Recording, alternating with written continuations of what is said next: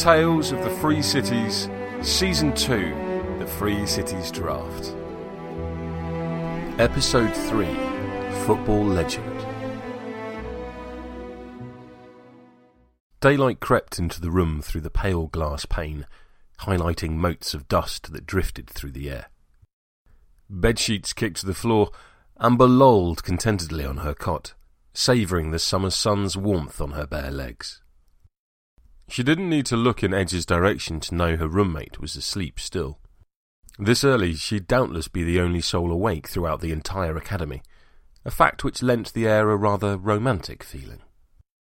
Amber smiled. She loved it up here. An old attic converted into a dormitory room, it both shielded them from the noise on the lower floors and afforded them the greatest view. She knew the vista beyond the window all too well, having spent hours staring across the peaceful scene. Immediately below, the grounds would be bathed in the sun, the drab colours brought to life by an overlay of gold. Beyond that stood the sprawling forest, an impenetrable curtain of trees painted brilliant hues of green.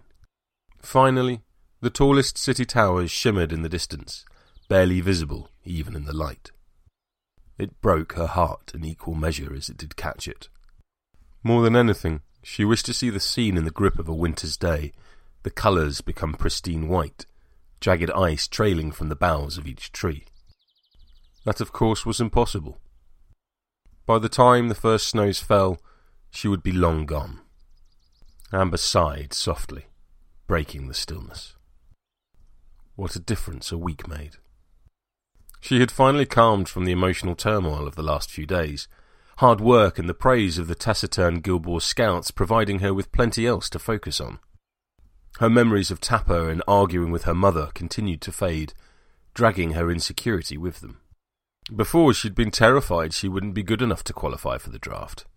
Now, she almost didn't want to be, so she could stay here forever. She'd confessed this to Edge after a skinful of wine on an empty stomach. The older girl had offered a knowing smile in return.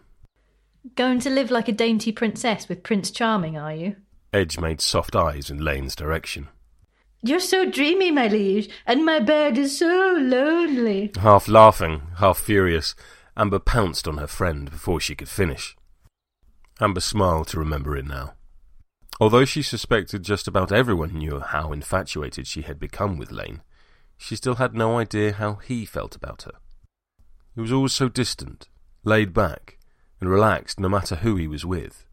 Amber had seen at least 3 guild officials make the time to speak to him after practice, a butcher and a farmer, both easily recognisable from their clothes, as well as a woman she suspected was a mortician. Their presence never seemed to faze him. He wasn't alone. They were all getting more attention now. The weeks were flying by, the Free Cities draft drawing closer with each passing day, and not a single rookie hadn't been courted by at least one of the guilds. Gaffer had offered her a knowing look and suggested both the farmers and the brewers were interested in her, although the latter she dismissed as completely absurd. How he might have known was beyond her. He and the Gilboa scouts had known each other in previous times, which might have been it. Or he might just have been trying to make her feel better when news broke out Knuckles had gained the favour of no less than 7 different teams. Gaffer was the unofficial father of the group, far older than the others. He'd been a pundit for years, his knowledge of the game staggering.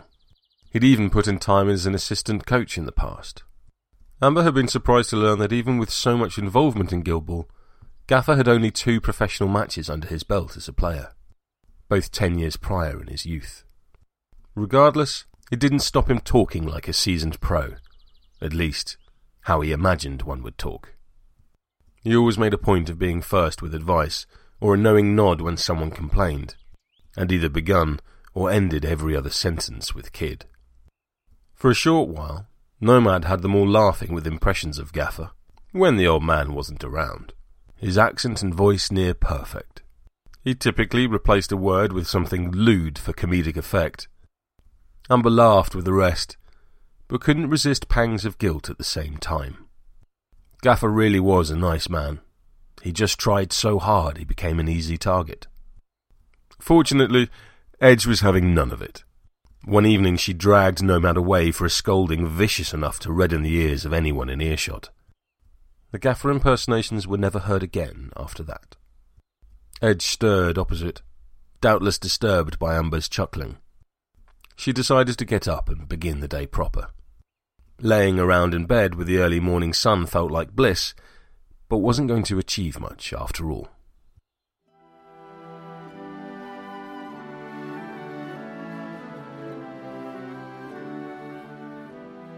Much to her surprise, the sound of voices drifted from below as she descended the staircase.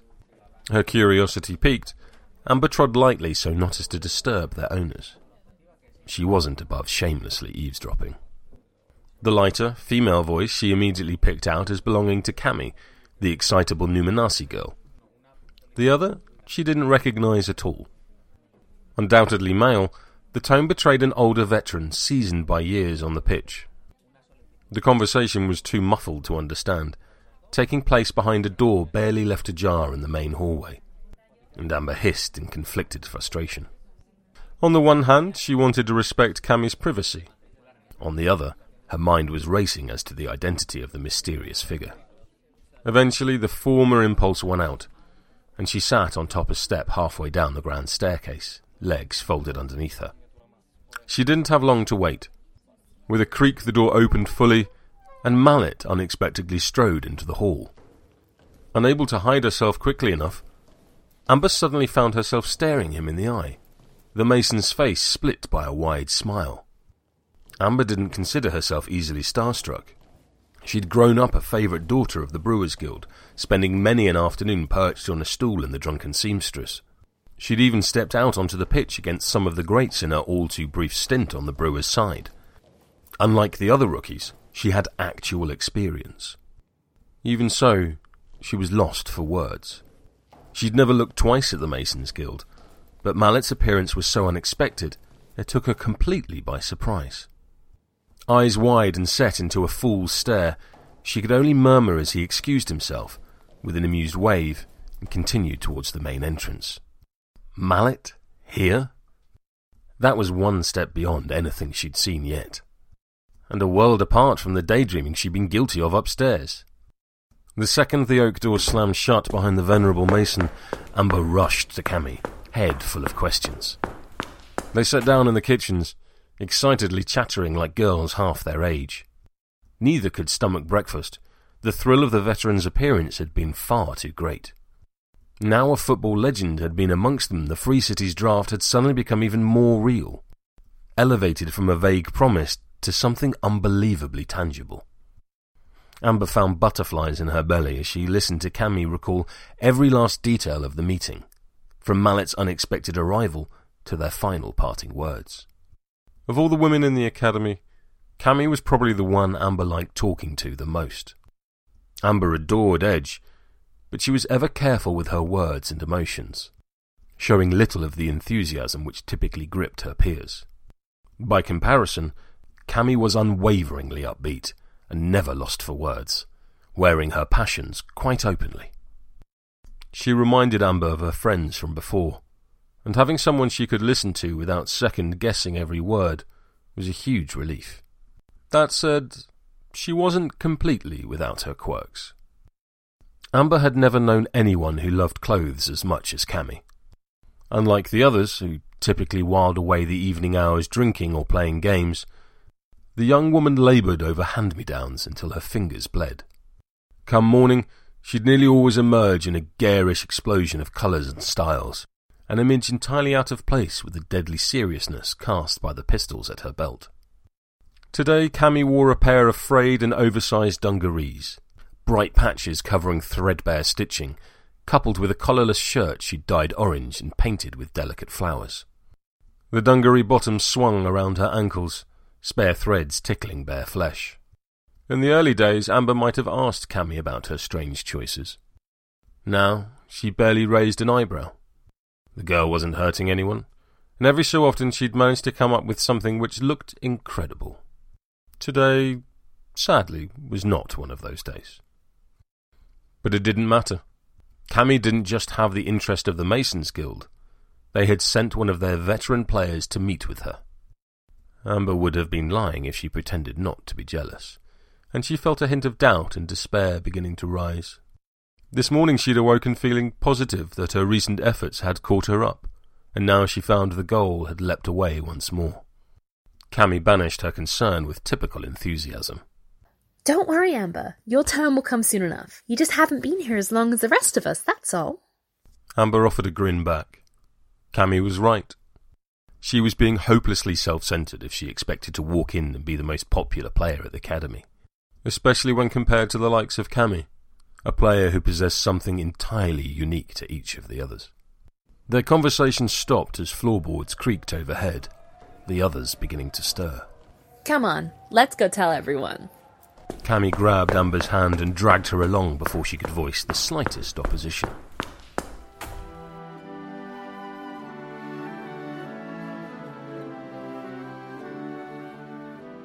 Several days later, Amber found herself back in her room, unable to sleep and ruminating in the moonlight. The last few days had passed in just as much of a blur as the previous weeks had.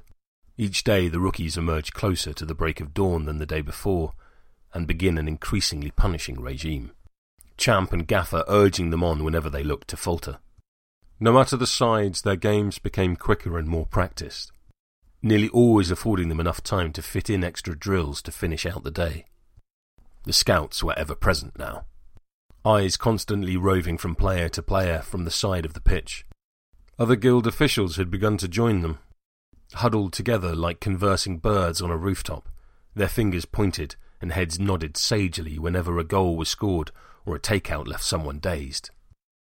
Even though their commentary was inaudible from the pitch, their presence was a constant reminder of what was at stake, pushing each rookie harder than ever. However heightened the tension in the air, the companionship they all shared flourished. Come evening they gathered without fail at the fire, singing or telling stories over shared wineskins, until sleep threatened to claim them. Amber had even struck a firm friendship with Champ, embracing a camaraderie she wasn't sure she'd ever known, not even amongst her kin in the Brewers. Of late, that particular worry had been a constant voice in her head, a tiny sliver of doubt which usually stole her thoughts in quiet moments like this. Amber realised she'd always been far too nervous around the other Brewers, ever hesitant and afraid to embarrass herself. Most days she'd wasted waiting for some event or another, looking to the more experienced members of the crew for activity. Here, though, the rookies seized the moment and ran with it, no matter what they did. It was exhilarating, but more enthralling because she belonged as an equal. It hadn't been an easy conclusion to reach. Seeing the truth had meant turning a critical eye on her previous life, even breaking with her convictions in some ways. But since accepting it, she had stopped scratching absent-mindedly at where the cut had sat. Amber wondered if Friday ever shared the same feeling. The Brewers Guild were a crew built around the Grand Brewer, doubtless why Amber had never fit in. Too many barriers.